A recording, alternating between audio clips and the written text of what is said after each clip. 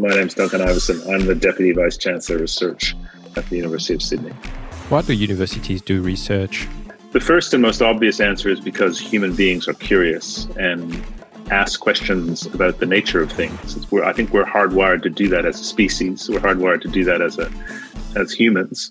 But I guess more organizationally, universities are, those organizations, I guess, that are focused on asking the big questions and really focused on doing research not only for the sake of it, but also to address big, thorny, difficult questions that really aren't asked anywhere else. If you're working in a company, the point of doing research in the context of a company is to advance the interests of the company, to build a better machine, build a better product, develop a better service, whatever.